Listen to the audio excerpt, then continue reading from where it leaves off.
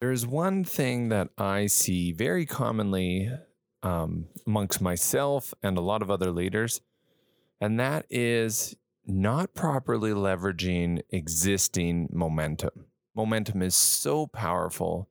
And today we're going to kind of talk about how you need to dive into it, leverage it, but not try and stand against it because you will get hurt and you will waste a lot of time and energy, which is the opposite of what this podcast is all about.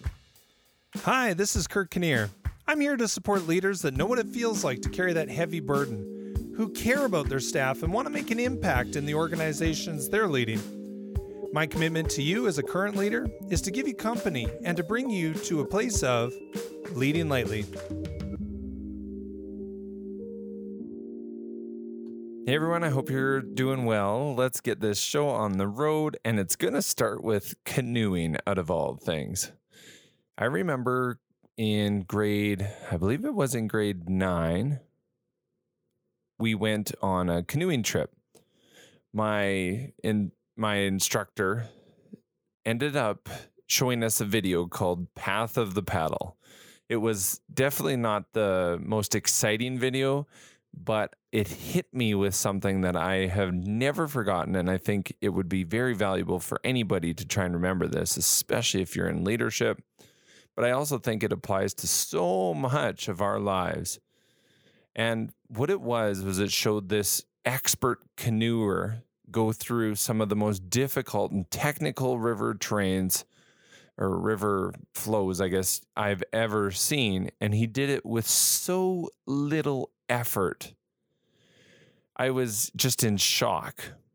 So I went paddling. We went down the Red Deer River for a few days. It was really cool. We went into the Badlands. It was just a really amazing trip. And I just kept trying to practice this and trying to get better. A few years later, I started to train for, when I was an adult, I started to train for being a whitewater raft guide. And as I was learning this, I was watching different people and I just kept watching their paddle strokes, watching them get better and better than me. And it was very frustrating because I'd sit there and I had lots of power, but I didn't have lots of technique. I eventually ended up on this trip where I was guiding a boat and this other person was guiding a boat, and he had been guiding on the Kicking Horse River for a couple of years. So he was an incredible paddler, and he'd been kayaking since he was like 14. So far more paddle experience than I ever had. He was going down the river and he could do an entire technical section without his boat paddling by just doing these tiny little adjustments as he was floating down the river. Here I am telling my crew forward 3 or forward 5 or left forward and right back. And then I was paddling hard in the back, and here he was just gliding by me, picking these beautiful lines on the river. A line is what you call when you're going down the river and you just pick the right spot so you don't get stuck in a hole, you don't flip the boat, but you also splash everybody and everyone's excited, but you don't get yourself in trouble, or you don't get the boat spun around before you go off of a ledge, whatever that is. If you can pick a very good line, it just makes things so much easier as you move your way down the river, and it makes it very fun for people.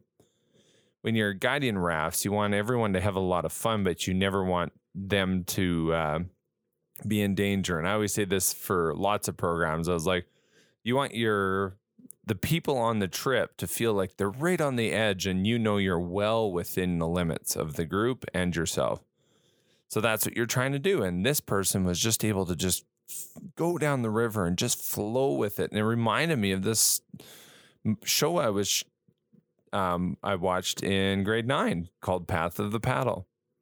So I continued to work through those skills and get better and better. And I remember every time I went down this section of the river, I'd kind of count how much work, how many strokes I had to take, or how much I'd have to get my boat to paddle to see how well I was doing with my path of the paddle. It's incredible. You got a 10-person raft with 14 kids in it. And if you're really good, nobody needs to paddle. But that requires you to see the lines very well. Now, how does this apply to leadership? And how does it apply to your life? I think this lesson is something that I will never forget, because in our lives, each of our lives, we have two options quite often. And one is going against the flow and trying to hold your ground against it.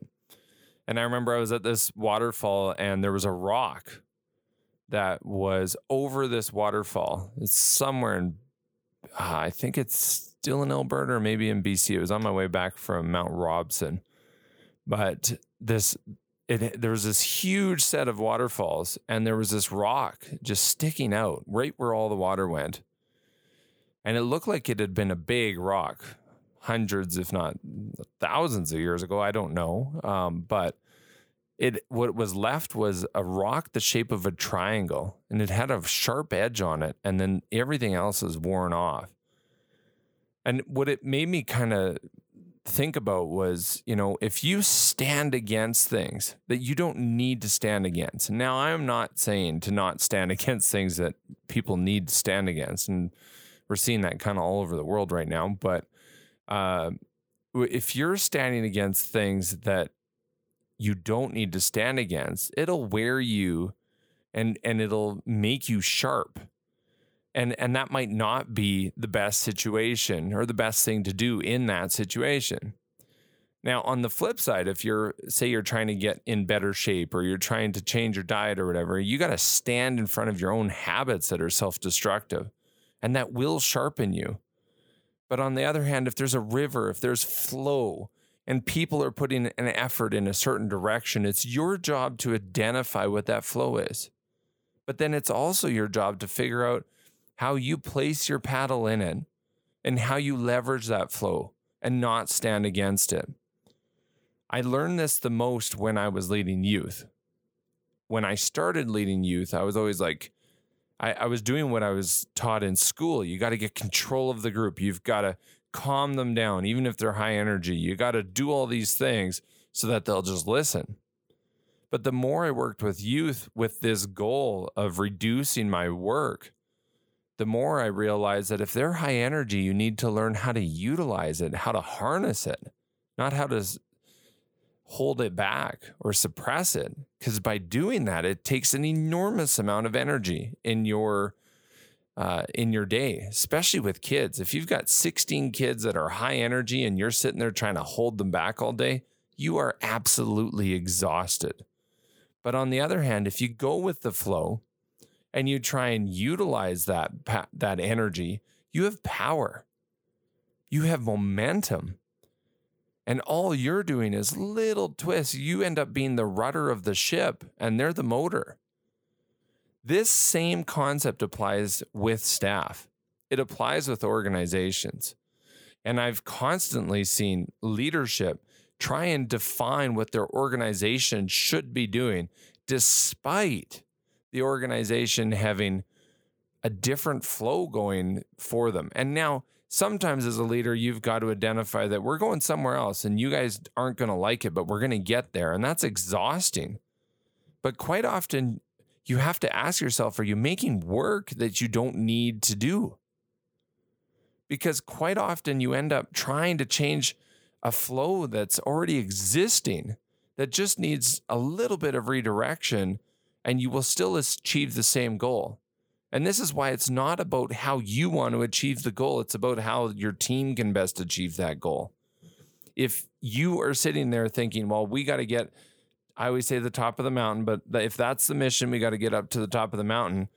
And your way of getting up the mountain, you hate climbing. So you're like, we're going to march our way up the mountain, but your whole group doesn't like marching and would rather climb. You're going to have to do all the work. But if you realize that different people on your team have different ways to climb the mountain and you let them utilize those ways for a short period of time, use up that energy in a productive way, and then go to the next person with their next talents to get the next stretch. And best of all, if you can orchestrate it so everyone's kind of pulling in their own way, in their own talents, you will get up there a lot faster, and I can tell you an awful lot easier. I know this sounds too theoretical. However, I do also know if you start thinking about it and you start asking yourself the hard questions, because if you're a leader, that's what you have to ask. It's not about putting your head down and working harder. It's about finding the smartest way to get there. Your staff will support you if you're supporting them so that they do productive work that supports their talents and uses their way. You have to ask yourself, are you going to be that rock in the waterfall that ends up trying to stand against it for all that time and ends up jagged and sharp? Or are you going to be the person on that path of the paddle where you're sitting there and you're just making small adjustments that very few people know, and they don't even need to know that that's what you're doing, because it's not about you. It's about getting to the top. It's about achieving the mission in front of you. And if you're doing tiny little adjustments constantly, your days will feel a lot more fun because you're sitting there analyzing your team, you're getting the most out of them, and you're moving the organization forward. But if you're trying to change the natural behaviors of your team, the natural flow of energy, and you can't find a way to just slightly redirect it so it achieves the goals of the organization, you're going to be working a lot harder. Because here's what happens when you try and stand against the flow. People stop. Momentum is far easier to lose than it is to build up. So if you do something that stops your momentum, you're going to have to rebuild it. And often you're going to have to rebuild it doing your own level of force. So you're going to have to start working at it. You're going to have to start motivating people to do it the way you think they should, not the way they should, not the way that's natural to them, not the way they're going to be able to get there. So if you go through your organization, constantly look at the situations you're facing and ask yourself, is this me? Is this me trying to impose the way I think it should be completed versus trying to support the way my staff are going to be able to complete the mission in front of us? Or is it a legitimate thing that I have to stand in front of the whole group and fight? I've been on both sides of this, and I can tell you when you got to stand against the whole group, you can only fight for so long. I remember a meeting with, I won't say which department, but it was a group. One of the teams, there's like 20 people or so on that team. And I remember I'd been fighting for them. And I ended up in this meeting where I just realized they weren't fighting for themselves. And I had other departments. I had all this other stuff going on. And I had this moment where I noticed that I wasn't going to continue to fight for them. And I hated that. But I also hated the fact that I thought maybe I'd missed an angle where I could have used that energy. But I honestly think the team just didn't have the energy anymore. There was a culture that was deeper than my ability to stand against it. And if you're in a situation like that, you got to make some tough decisions. You either have to change your staff or, you got to roll up your sleeves and really lean in. And at this point, I couldn't. I had 5 departments or 4 departments. So there's no way I could put that much energy in. But you have to look through your organization and look at the flow, the natural flow of things, and see how to utilize it, not how to stand against it. What I can promise you is if you do this and you're constantly analyzing the natural energy and the natural talents of your team and how to just kind of slightly redirect it so you're turning the paddle, you're not paddling the paddle, you're just steering the boat a little bit, you will make things a lot easier for yourself and your staff. The golden piece of this is your staff will get so motivated and be so willing to own what they're really good at. And you will get way, way further than you ever expected in a much shorter time. Thanks for listening. If you liked it, remember to subscribe. If you know other leaders who could benefit from leading lightly, feel free to share. For more resources, visit our website at leadinglightly.com.